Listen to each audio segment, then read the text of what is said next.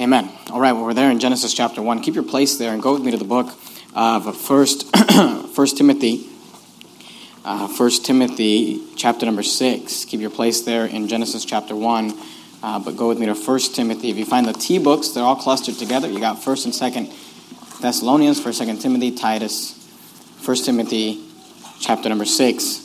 Today, we are in our second part of the series on creation versus evolution. And if you remember last week, we talked about, we started off with a famous verse, the fool had said in his heart, there is no God. And we're talking about the foolishness of atheism. And we, just real quickly for review, we talked about the fact that if there is no God, and we weren't trying to prove that there is or isn't a God, we're just saying if there is no God, there is also no moral absolutes. If there is no God, there is no conscience. If there is no God, there is no soul. If there is no God, there's no value to life. And if there's no God, there's no purpose to life. We talked about that last week. If you weren't here for that sermon, I'd encourage you to listen to it so you can kind of catch up to where we are. This week, we're going to be talking about science falsely so-called. In fact, if you're there in 1 Timothy chapter 6, I'd like you to look down at verse number 20. 1 Timothy chapter 6 and verse 20, the Bible says, O Timothy, keep that which is committed to thy trust, avoiding profane and vain babblings and oppositions of science falsely so-called. Here, the Apostle Paul is warning Timothy that there would be oppositions of so-called science. He says they'll call it science, but it's science falsely so-called. And today we're going to be talking about the false science of evolution. See, evolution promotes this lie, and the lie that it promotes is that evolution is proved by science. And they'll try to teach children in school that, when it's creation versus evolution, it's religion versus science. But what I want you to understand, and what I hope you will get from the sermon this morning, is that evolution is not based in science at all. They call it science, but it's a science falsely so-called. And I want to start the sermon by just kind of giving you some definitions of the word science. And I want to start with the biblical definition. The word science is found twice in our Bible. One in the New Testament, 1 Timothy. Another time is found in the Old Testament, the book of Daniel. But I want you to notice that the word science is also translated in our King James Bible. The same Greek word or the same Hebrew word that is translated science here in 1 Timothy 6 and also in the book of Daniel, that same word is translated knowledge throughout the rest of the Bible. And the biblical definition for the word science is knowledge. The word science means knowledge, not just in the Greek and the Hebrew, but the English word science means knowledge. And the Bible teaches that, but I also want to just give you some textbook definitions of science. So the biblical definition of science is knowledge. Let me give you some textbook definitions of science. I just went on 3 different dictionaries, and I want to read you their definition of science. This one's from dictionary.com. It says this: science is defined as the systematic knowledge of the physical or material world gained through observation and experimentation. So I want you to notice, according to dictionary.com, science is the knowledge that we gain through observation and experimentation. According to the Merriam-Webster, also online, the term science or scientific method is defined as principles and procedures for the systematic pursuit of knowledge involving the recognition and formulation of a problem, the collection of data through observation and experiments, and the formulation and testing of hypothesis. So they define science very similarly to dictionary.com, very similarly to the Word of God. It's knowledge that is gained through observation, experiments, and through testing. Here's the definition of the word science from the Oxford Dictionary. The intellectual and practical activity encompass the systematic study of the structure and behavior of the physical and natural world through observation and experiment. I want you to notice the key words that keep coming up throughout the textbook definition of science, but also the biblical definition of science. And those words are this: knowledge, observation, experimentation, testing. And here's what I want you to understand. Science, by definition, is knowledge that we can gain through observation, through experiments that are made, observations, experiments that are made, testing, which is experiments. You have a hypothesis, you have an idea, you think, you predict an outcome, and then you test that outcome, and you observe that is either accurate or inaccurate. Now, you say, well, what's science falsely so called? Science falsely so called is when someone will promote something as science, but yet it's never been observed. Or as science, and yet it's never been tested. As science, and yet there is no experiment. There's nothing that we can look at. That is science falsely so called. And I'm going to prove to you today that the so-called science that they push today to try to prove evolution, and if you're a guest this morning, please understand this is not like our hobby horse and we just talk about evolution every week. We're in the middle of a series called Creation versus Evolution. But I want you to gather from the sermon this morning is that the science that they promote is not science at all, because you cannot observe it, you cannot test it, you cannot hold an experiment that'll prove your hypothesis. And I want to give you 5 examples this morning, 5 examples of faulty science used to prove evolution. Now, if you are a child today, you need to pay attention, whether you're public school or homeschool or private school or whatever, but especially if you're in some sort of a public education system that is teaching you evolution, I want you to pay very close attention this morning. You need to learn this because these are the things that they're going to teach you. If you're a parent this morning or a grandparent, you should pay attention because you're probably going to have to answer some of these questions for your children and explain these things to them. And by the way, it's good for our children to know the other side and what they teach and what's wrong with it so that they can learn to defend their faith. So I want to give you 5 examples of faulty science used to prove evolution today. Number 1, the first one we're going to talk about is the primordial soup theory, accounting for the origin of life. See, before we can even get into the evolution of life, we have to talk about the origin of life. Where does life begin? Where does life come from? Now, you're there in 1 Timothy. Go with me to the book of John. John chapter number 1. You got Matthew, Mark, Luke, John. And while you go there, I'm going to read for you. I'm going to read several quotes to you this morning from different articles and different places. And I'm going to start off by, while you turn to John chapter 1, I'm going to start off by reading to you from an article from a website called discovery.org. And I want to explain to you the evolutionist theory of the primordial soup. You may or may have never heard of that, but let's learn about it so you can kind of understand what we're talking about.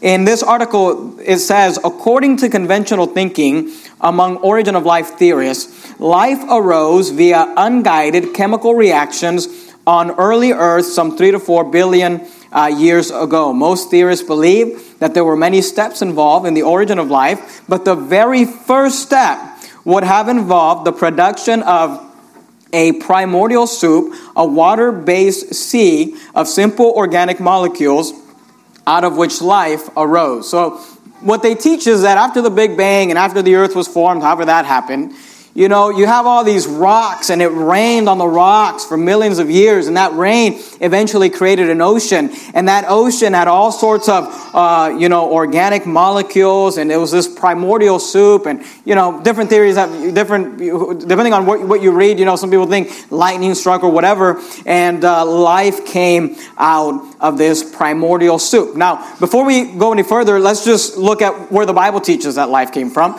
John chapter 1 and verse number 1, the Bible says this, John 1:1, Matthew, Mark, Luke, John chapter 1 and verse 1, the Bible says, in the beginning was the Word. The Word, notice this, was with God, and the Word was God. So that's the Trinity there. We got the Word with God, different from God, and then He was God at the same time. Notice verse 2, the same was in the beginning with God. Who was in the beginning with God? The Word. Notice verse 3, all things were made by Him. All things were made by who? The Word. And without Him, the Word, was not anything made that was made. So, according to the Bible, who is the Creator? Who is the one that made everything? It is the Word. And if you keep reading there in John chapter 1, you'll find that the Word was made flesh and dwelt among us, and we beheld His glory as of the only begotten of the Father, full of grace and truth. So, the Word became flesh. That's the Lord Jesus Christ. Jesus is God and the Creator. All things were made by Him, and without Him was not anything made that was made. Notice verse 4. In Him, in who? The Word. In Him was life, and the life was the light of men. So according to the Bible, where does life come from? It comes from God. It comes from the Word. In him was life. He's the one that gave life. We talked about it last week, that it is the Word, that it is God who breathed into man and gave him a soul. Go back to the book of Genesis. That's where we read this morning, Genesis chapter 1. And I know you know verse 1, Genesis chapter 1. In verse 1, in the beginning, God created the heaven and the earth. We believe in a God who created the universe, who created the world, and who created us. Evolutionists have a theory that there was an ocean, a huge primordial soup that had all the right ingredients, and after millions and millions of years, everything happened to line up, and you had life. But there are some scientific problems with this theory, and I want to give you a couple this morning as to why life could not have formed in a primordial ocean millions of years ago. The first reason is this: amino acids, which is the first step that they are saying had to come together, and then that became protein, and eventually that became a living cell. Amino acids would not be able to come together in the sea. I'll read for you from the article here. It says, the National Academy of Sciences acknowledges 2 amino acids do not spontaneously join in water. Rather, the opposite reaction is thermodynamically favored. In other words, water breaks protein chains back down into amino acids or other constituents, making it very difficult to produce proteins in the primordial soup. Materialists lack good explanation for these first simple steps, which are necessary to the origin of life. Chemical evolution is literally dead in the water. In 2010, University College of London biochemist Nick Lane stated the primordial soup theory doesn't hold water and is past its expiration date. And by the way, that's an evolutionist who said that. But here's the point. The amino acids would not be able to form in water because the water actually breaks them down and would not allow them to be able to form. And they know this. And you say, well, why do they continue to push this agenda? Because they don't have anything better yet. So they're just going to keep pushing this one until they can come up with something better. So just scientifically speaking, we cannot observe, amino acids, joining together in water now. We cannot test that. In fact, the tests prove otherwise. The tests prove that it's not possible. Yet, we're supposed to believe that it happened millions and millions of years ago. Can you prove it? No. Can you test it? No. Can we observe it? No. But it's science. It's not science. It's science falsely so-called. Amen. Also, it is extremely improbable that amino acids would come together at all. The article goes on. Actually, this is a different article from AmazingFacts.org. It says, what would be involved in the accidental development of a single living cell? The fact is that the most elementary form of life is more complicated than any man-made thing on earth. Scientists themselves assure us that the structure of a single cell is unbelievably intricate. The chance for a proper combination of molecules into amino acids and then into proteins with the properties of life is entirely unrealistic. American Scientist magazine made this admission in January of 1955. From the probability standpoint, the ordering of the present environment into a single amino acid molecule would be utterly improbable in all the time and space available for the origin of terrestrial life. There is a biologist from the Discovery Institute named Jonathan Wells, and he said this, and I thought this was a pretty good quote. He said, if I were to take a sterile test tube and I put in it a little bit of fluid with just the right amount of salt, just the right balance of acidity and alkalinity, just the right temperature, the perfect solution for a living cell, and I put in one living cell. The cell is alive. It has everything it needs for life. Now I take a sterile needle and poke that cell, and all its stuff leaks out into the test tube.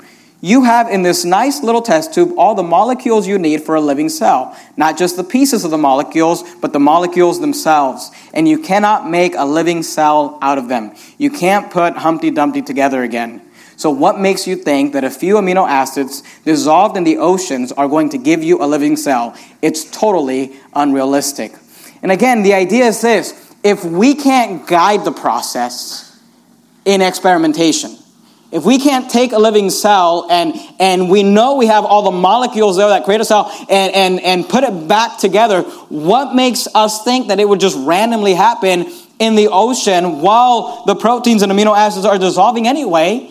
It just doesn't work. So when you hear about the primordial soup and you're told about these vast oceans and the lightning hit and the methane and this and that, just realize that that is not science, because science is this: something you can observe, something you can test, something you can perform an experiment on and say, hey, I've got this theory. I have a theory that these amino acids joined together, turned into protein, which eventually became a living cell, and we can test it. And they've tried to test it. They've tried to, recreate the environment of what they call the, millions of year old Earth in science and labs, and they've never been able to do it. One time they so-called did it, and then they found that, all of the environment was completely wrong as to what it should have been. And here's all I'm telling you. They'll tell us this stuff and they'll act like it's science, but it's not science. No one ever saw it in nature, and they can't duplicate it in the lab. It cannot be absorbed. It cannot be tested. Therefore, it is not science. So the primordial soup theory, accounting for the origin of life, is not science. I'll tell you what it is. It's wishful thinking. I'll tell you what it is. It's a belief system. You can say, I believe that there was an ocean and these amino acids came together and created protein and this and that. You can believe that. You can say that's my belief system. That's what I hope happened. That's what I wish happened, because I don't want there to be an actual God. But you can't call it science, because no one's observed it and you cannot test it. You cannot predict it. It's not something that you can experiment with. So the first example this morning is the primordial soup theory, accounting for the origin of life. And what does the Bible say? Where does life come from? It comes from the Lord Jesus Christ. It comes from God. In him was life. He's the one that gave us life. Number 2, for those of you that are taking notes, what's another example of faulty science that is used to try to prove evolution today? And the second point I want to make this morning is this: the use of microevolution to prove macroevolution. The use of microevolution to prove macroevolution. Now let me kind of explain these terms, because there's all sorts of different types of evolution that you need to understand. And the two that I want to talk about right now is macroevolution versus microevolution. Micro is referring to something small, like a microchip, right? Macro is in regards to something big. Let me give you a definition for macroevolution.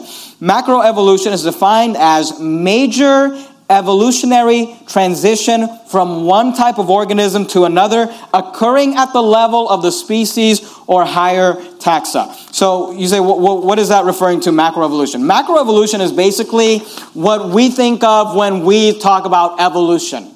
About one animal turning into another animal, one simple animal turning into a more complex. It's major leaps. It's a big, and that's what, when we think of evolution, we talk about evolution and the evils of evolution, that's what you are referring to. Microevolution, however, is possible. And I'm not even sure that we should call it, that's a term they give it in science. I don't even think we should call it microevolution, because that's very misleading.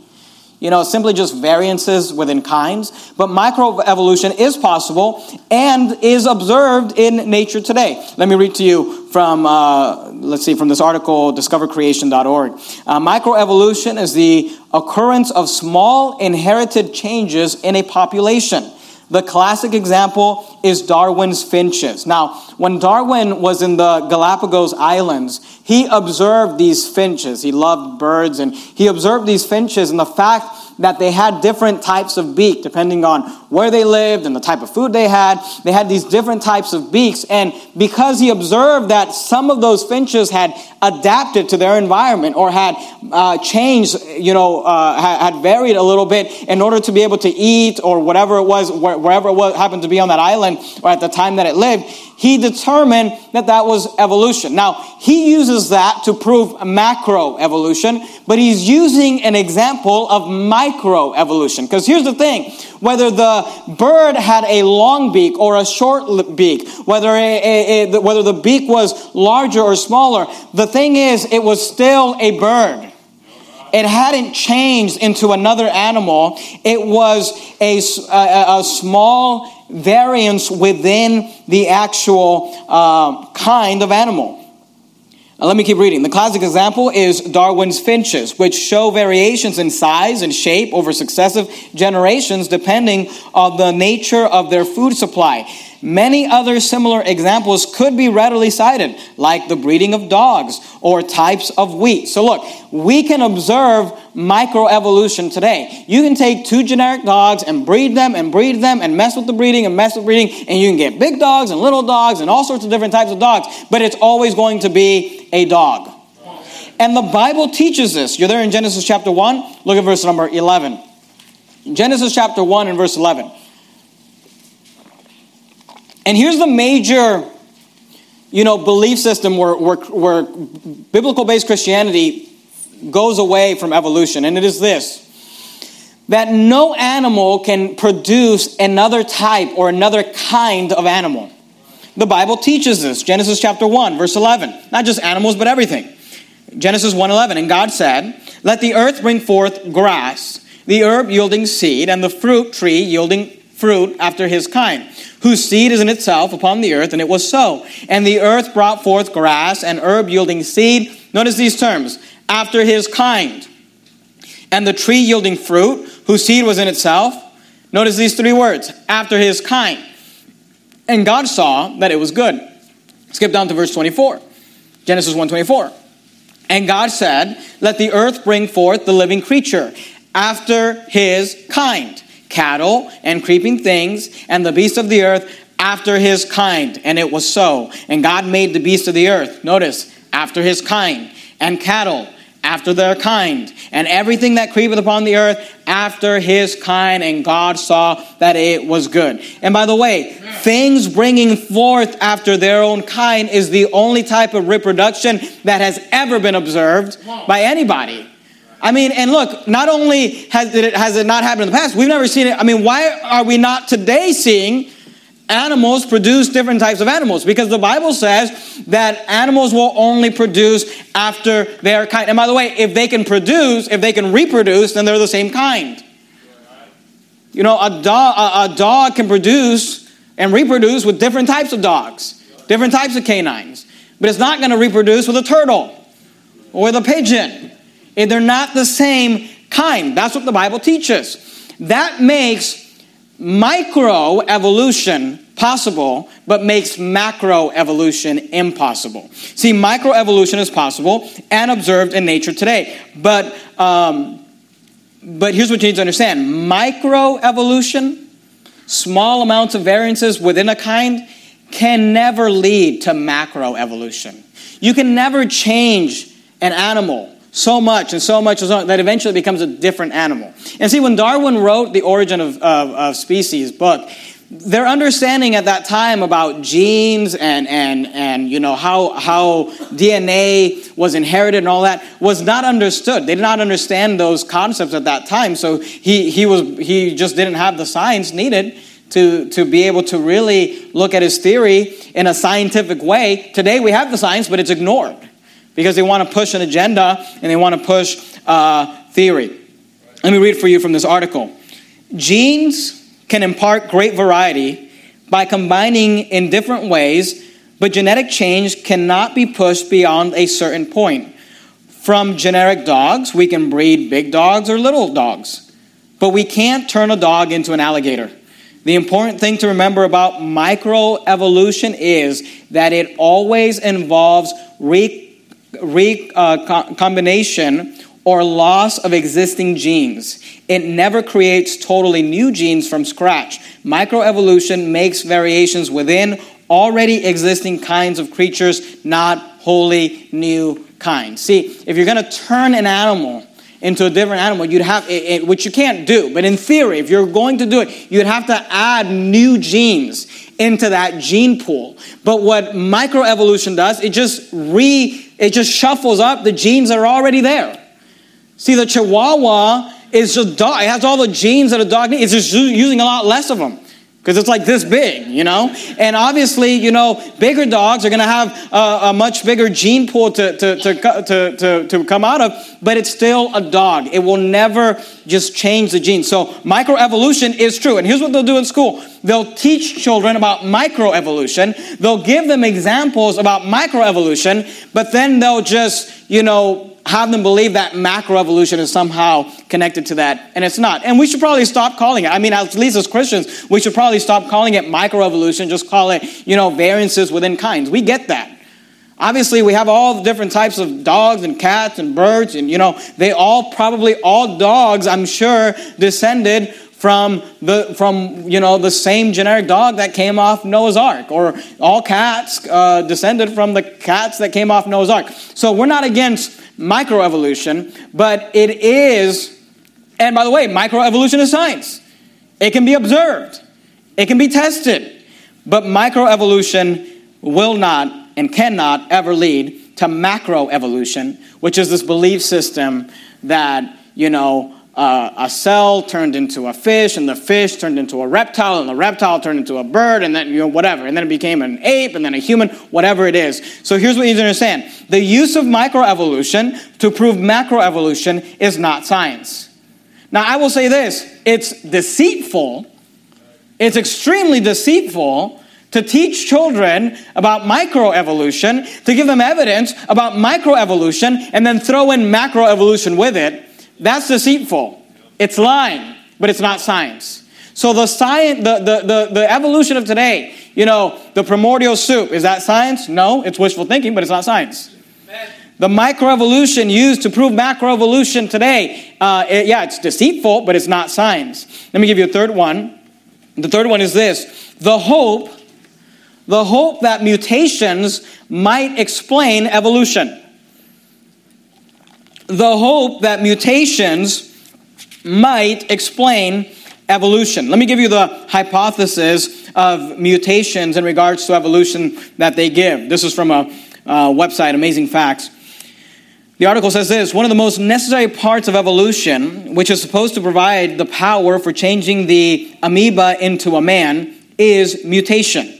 This refers to abnormal changes in the organisms that are assumed to be caused by chemical changes in the genes themselves. The genes are the hereditary factor within the chromosomes of each species. The assumption is that these genes, which provide the inherited characteristics we get from our ancestors, occasionally becomes affected by unusual pairing, chemical damage, or other influences, causing them to produce an unusual change in one of the offspring. This is referred to as a mutation.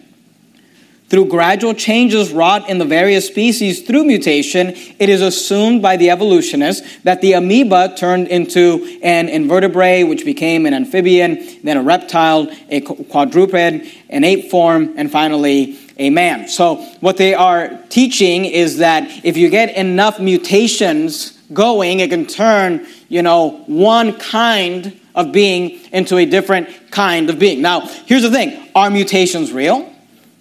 They are. Can we observe them in nature?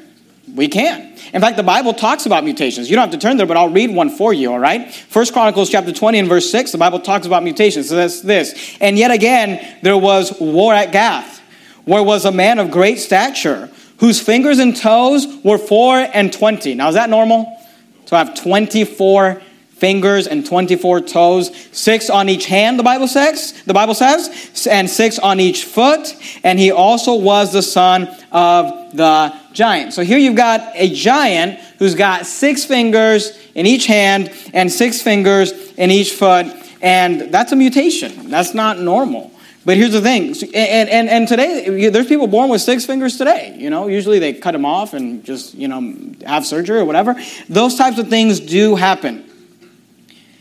And by the way, we've been conditioned by the media to believe these things. When I was a kid, there was a famous comic book and cartoon called X-Men. I think there's like movies that they make now or whatever. And what was that comic book teaching?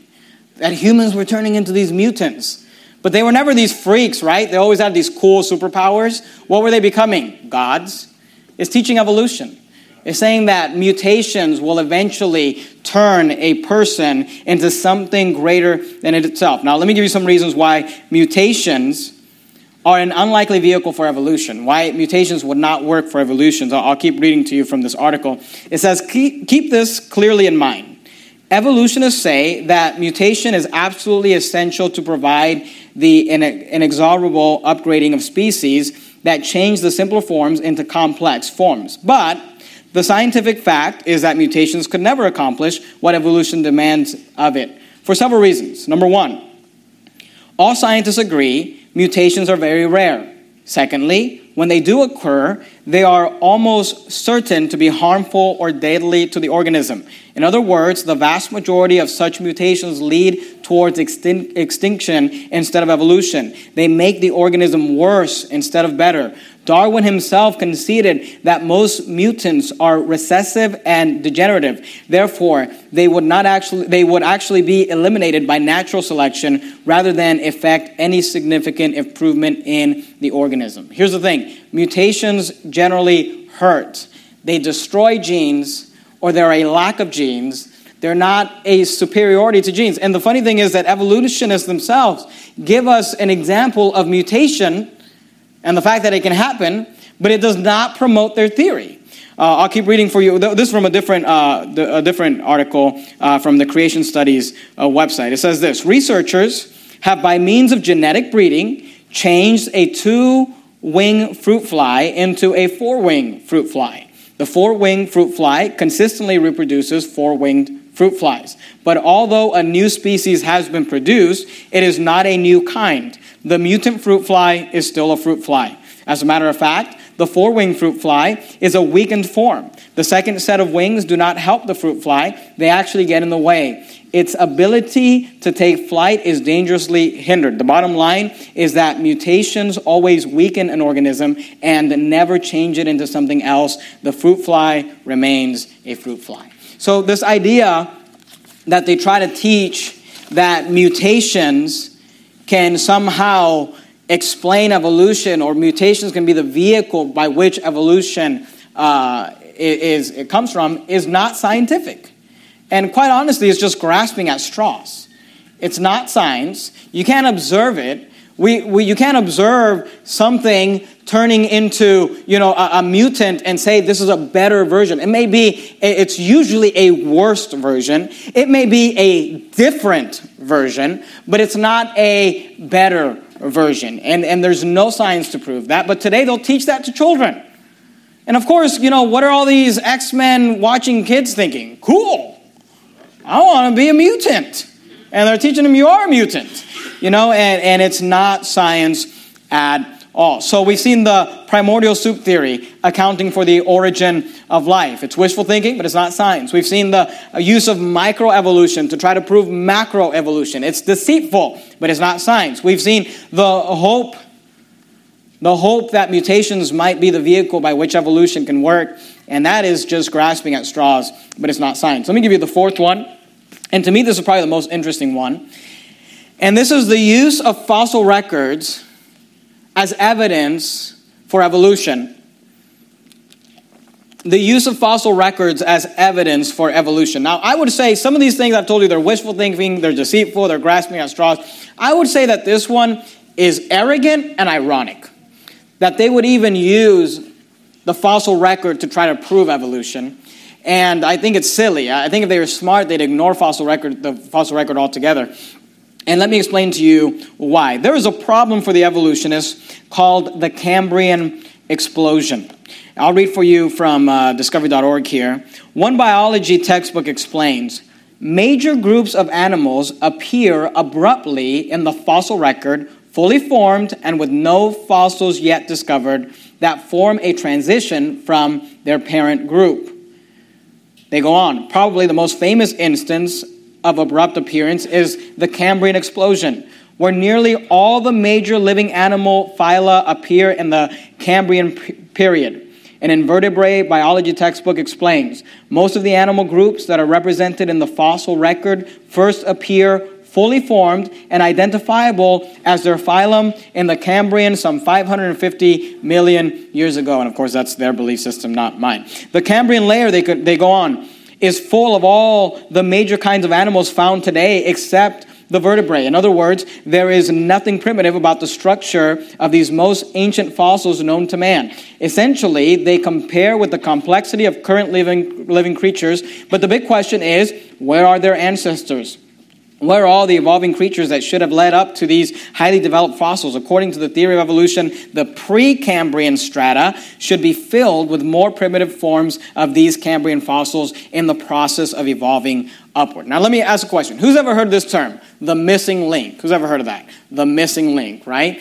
We've all heard that. I mean, I think we've all heard, you probably should have heard of, they're searching for the missing link. And here's what they want you to believe, all right? They want you to believe that they have all these fossils. I mean, they can line them up.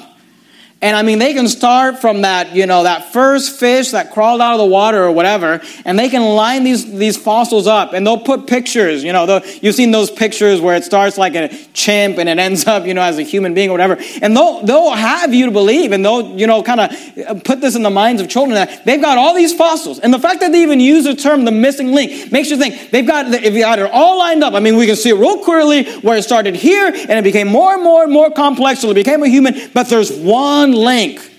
There's just one that's missing. And if we could just find the bones of that Bigfoot, right? If we just find that one missing link and put it in there, the link will be complete. See, and you say, well, why would they admit to a missing link? Here's why they admit to a missing link. Because the problem is not a missing link. The problem is the entire chain is missing. It's not that they're missing a link, they're missing the whole thing. Now, if they can have you think they've got it all except the link, it seems pretty scientific. What they don't admit is that they don't have any of it.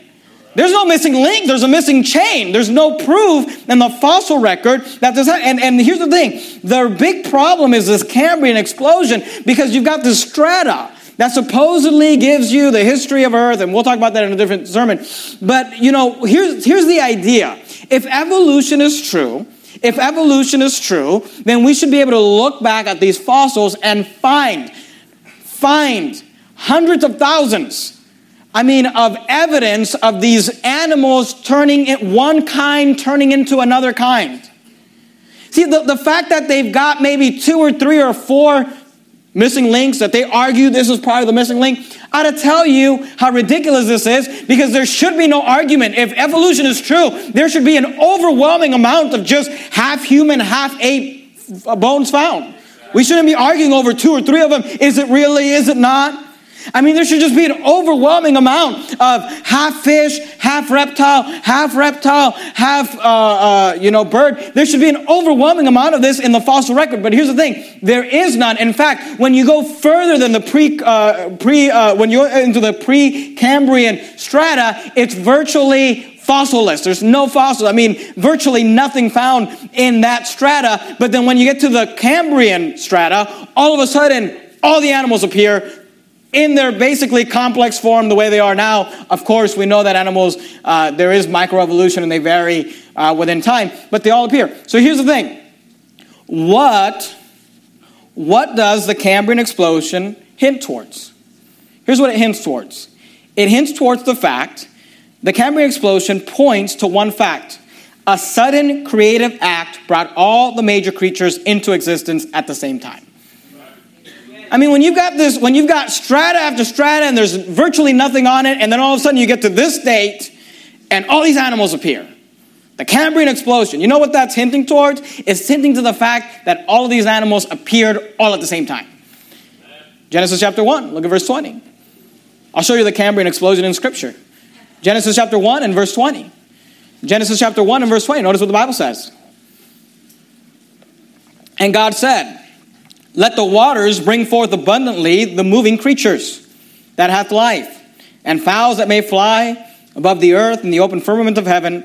And God created great whales, and every living creature that moveth, which the waters brought forth abundantly after their kind, and every winged fowl after his kind. And God saw that it was good. Look down at verse number 24. And God said, let the earth bring forth the living creatures after his kind, cattle and creeping things, and beasts of the earth after his kind. And it was so. Notice verse 25. And God made the beast of the earth after his kind, and cattle after their kind, and everything that creepeth upon the earth after his kind, and God saw that it was good.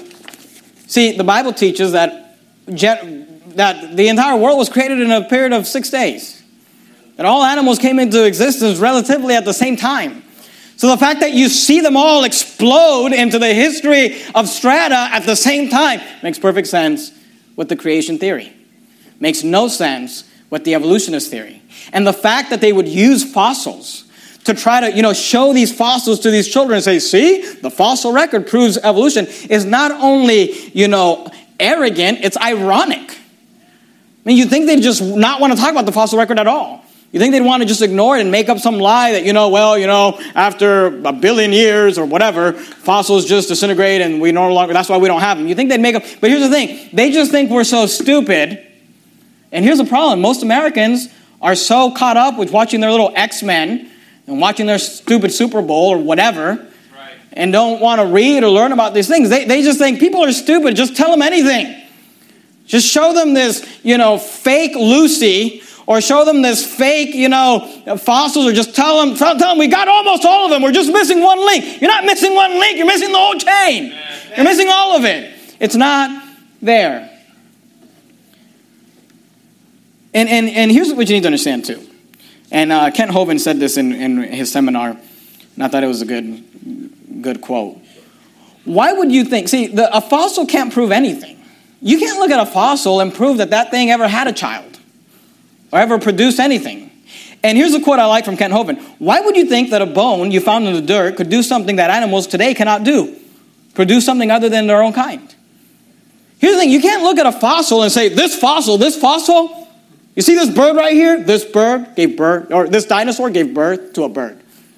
Bones don't show you that dinosaur had any children, much less that it gave birth to anything else. But we don't see animals. We don't see, the only thing we observe today in nature is animals bringing forth after their own kind. That's science. We can observe it, we can test it, we can look at it, we can try to make animals, reproduce something else, and it just doesn't work. But somehow, magically, it did happen with this fossil record. This fossil proves, and it's like you don't know if that fossil had any children, that the fossil ever produced anything, much less anything different than itself. It's not science, because what is science? Science is something we can observe. Science is something we can predict. Science is something that we can experiment with. Science is something that we can test and say, here's our theory, we tested it, it's proven, and using the fossil record as evidence for evolution is extremely arrogant and ironic, because you're missing a link, and you're missing a lot of links, you're just missing the whole entire chain altogether. Number 5, let me give you the last one. So what is the point of the sermon? The point of the sermon is just to try to show you that the theory of evolution is not science. And the science that they're quote-unquote giving you to prove evolution is not science at all. Primordial soup is not science. It's wishful thinking, but it's not science. The microevolution, to prove macroevolution is science, but to use that to prove macroevolution is deceitful. It's not science. The hope that mutations might be the vehicle by which evolution can come is just grasping at straws. It's not science. The fossil record is arrogant to use that. Arrogant and ironic. But it's not science. Number 5. Let me give you the last one. The idea that natural selection, who's ever heard that term before? Natural selection. The idea that natural selection can somehow produce evolution is not science. See, they'll teach children, how does evolution work? How can evolution exist? Well, it exists because of natural selection. It exists because of the law of the survival of the fittest. Natural selection may explain, and I got the points with the quotes from this point come from the Kent Hovind seminar. Natural, and I'm paraphrasing, I didn't get specific quotes from him, but natural selection may explain the survival of the fittest, but it does not explain the arrival of the fittest. I thought that was a good quote. Natural selection may, and I use the word may, may explain the survival of the fittest, but it does not explain the arrival of the fittest. Natural selection does not give us an explanation for the origin of life. Natural selection only gives us a theory for how species survive, but it does not tell us how they got here. All right? So natural selection may explain the survival of the fittest, but it does not explain the arrival of the fittest. The survival of the fittest, however, may not be accurate. The survival of the fittest may not be accurate. And in Kent Hovind's seminar, he gives this illustration, which I thought was a good illustration. If a whale was to just cross through a school of fish and eat 80% of them, the ones that survived is not really a survival of the fittest, it's a survival of the luckiest. It's just the ones that didn't get eaten. You can say like, well, this fox was more fit, but if that fox broke its leg and got eaten up by another animal, was it more fit? It may have been, but it just didn't have any good luck. So survival of the fittest may not even be that, that accurate to begin with. It may just be the survival of the luckiest. Just may be the survival of the fortunate. But let's say that survival of the fittest is true. Let's say that the law of natural selection was an actual law of nature. Let's say that was true. The survival of the fittest does not account. And let me read for you here from the article. What article was this? I think this was Amazing Facts or something. It says this: for an organism to evolve upward from simple to complex, there must be an increase of genetic information. For an organism to go from a single-celled organism to something more complex, from an animal that's not as complex, although even the most single-celled organism is way more complex than anything that man has ever created, including all our cities and technology. So calling them, things that are not complex is not really accurate. They're extremely complex. But in order to go from something that's less complex to something that's more complex, you have to add to the gene pool. Remember? That's why microevolution will never lead to macroevolution, because you have to be able to add to that gene pool. Well, here's the thing about natural selection, survival of the fittest. Because you ask most people, because these things go hand in hand, and you say, well, how does evolution work? Survival of the fittest. How does evolution work? Natural selection. Here's the problem with that thought, is that natural selection will never add genes to a gene pool. It will never add the genes needed to turn an animal into a different animal. If natural selection is true, if there is a survival of the fittest, it is nature's quality control. Do you understand that? It may allow for the worst, the weakest, the sickliest of a species to die down, but it will never allow a certain species to turn into, or a certain kind of animal to turn into a different kind of animal. It may give you the strongest, most fit of that kind, but it will never turn that kind into a different kind. Does that make sense? Here's an example from the seminar. If you were to be put in charge of quality control for an auto manufacturer, your job is to sit there at the assembly line and make sure that, everything that's inaccurate, inappropriate, that doesn't work, everything that's wrong, you remove it. You're going to make this assembly line the fittest assembly line ever.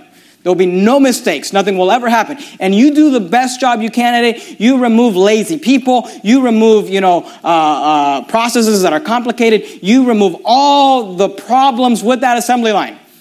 You make that assembly line the fittest assembly line in the United States of America. How long will it take before that assembly line stops producing vehicles and produces an airplane? It'll never happen. It might produce vehicles more efficiently. You might produce vehicles more effectively, but you'll never just get so fit that you'll start accidentally producing jet airplanes. Because in order to do that, you'd have to add parts, processes to that assembly line. Natural selection may give us the fittest cheetah, may give us the strongest lion, may give us the best of whatever, kind or species we have, but it's never going to turn that animal into a different animal. If natural selection, if survival of the fittest is true, it'll never account for evolution. So the fact that today they are teaching evolution works because of natural selection, evolution works because of the survival of the fittest, because of the fact that the most fit survive. That's why we're able to evolve. That is a lie. It's not true. It could never happen because you have to be able to add genes, genetic information to that being in order for it to turn into something else. So again, what's the point of the sermon this morning? Say, Pastor Jimenez, I thought you were going to try to prove God from the Bible. You must have not been here last week. Because the point of this series is not to try to prove to you God scientifically. The Bible says that the only way to please God is to come to him in faith. The only way to be saved, by the way, is to come to him in faith. Faith is the substance of things hoped for, the evidence of things not seen. We'll never be able to scientifically prove to you there is a God. That's not the point of this series. The point of this series is to show you that number one, that the science that they are supposedly, have got all this science to verify evolution is not science at all. Because if you notice these five, and I read a lot of articles, and I tried to find the 5 major things that they push, and I'm sure there's others. And by the way, a lot of times people will look at the same evidence and just look at it differently because of their worldview. So you'll look at evidence that can be observed in nature and you'll come up with a different, conclusion because of the fact that you believe you came from, an ape-like being millions of years ago, as opposed to you believe that the world was created in 6 little days. But here's the point that I'm trying to tell you. The science that they're trying to use is not science because we can't observe it, because we cannot test it, because we cannot predict it, because we can't, issue an experiment that says, look, right here. I created life in this test tube right here. There was nothing. There was salt water and amino acids, and I threw a battery in there and it sparked, and look, a single-celled organism. No one's ever done that. And like the quote read, we can't even take a single-celled organism apart, put it in the most perfect environment, and put it back together. Just by our own intelligence and guiding it, we can't even put it back together. So you say, well, what is it? It's religion. They're teaching you something that cannot be proven, and they're asking us to accept it by faith, but they're lying. They're lying because they'll say, oh, no, it's science. It's not science at all. Primordial soup is not science. Wishful thinking, but not science. Microevolution is science, but to use it to prove macroevolution is lying. It's not science. The hope that mutations might explain, might be the vehicle that evolution used to bring us to the place we are, is not science at all. We've never seen mutations produce anything. You say they take a fruit fly and they zap it and they're radioactive and they do all these terrible things to it. They make all sorts of different types of fruit flies, but they never made a hummingbird. They never made anything else. It's still just a fruit fly. So it's grasping at straws. The fossil record I think is arrogant, ironic that they even go there. Because they're not just missing links, they're missing the whole thing. And then, of course, the idea of natural selection. When people tell you, well, how can evolution happen? Well, the survival of the fittest. No, the survival of the fittest can make us the most fit. The survival of the fittest can make us the most effective, efficient beings on earth, whatever we are. But it will never add genes to the gene pool needed to be able to produce a different animal, a different kind of animal. Because you say, well, how do you know that? Because that's what the Bible says. And you know what's interesting? Is that everything the Bible says, I'm not telling you it can be proven, but it can be predicted, tested, and observed in nature. For example, creationists can say, hey, you know what? I bet you that not all beings on earth came back from a common ancestor, because we did not. But I bet you that all the dogs, all the different types of dogs on planet Earth have a common ancestor. And you know that genetics has proven that all the dogs, the breeds of dogs that we have today, can all be traced back to a common ancestor, which was a dog. You say, well, how can you make that prediction based on the Bible? Well, because of the flood. Because of the fact that we know that there was a flood and that all the creatures died off except for the ones that were on the ark. And we can make a prediction and say, I bet you all of these dogs came from two common ancestors, a common ancestor of a dog that was on that ark. We can make that prediction. We can make the prediction that because God created Adam and Eve, and because all humans are descendants of Adam and Eve, that all humans have a common ancestor, which would be Adam and Eve. And you know that science has proven that. Genetics have proven that there is no other type of race or human. All races, red and yellow, black and white, they all come back to Adam and Eve. Science has proven that. We can look at something from Scripture, predict it. You know what a creation scientist would be able to predict? They would predict, hey, I bet you that the fossil record would show that all animals came into existence at the same time. Oh, wow, it does. That's science. You can have a hypothesis. You can test it. You can observe it. You can experiment with it and show it to be true. So don't be lied to. Don't let them lie to you. So what's evolution? It's a religion. You have to accept it by faith. And if you want to accept it, that's fine. But can you be honest? Can you be honest and not call it science? They mock us. Well, you want us to accept God by faith. I'd rather accept God by faith than a primordial soup by faith.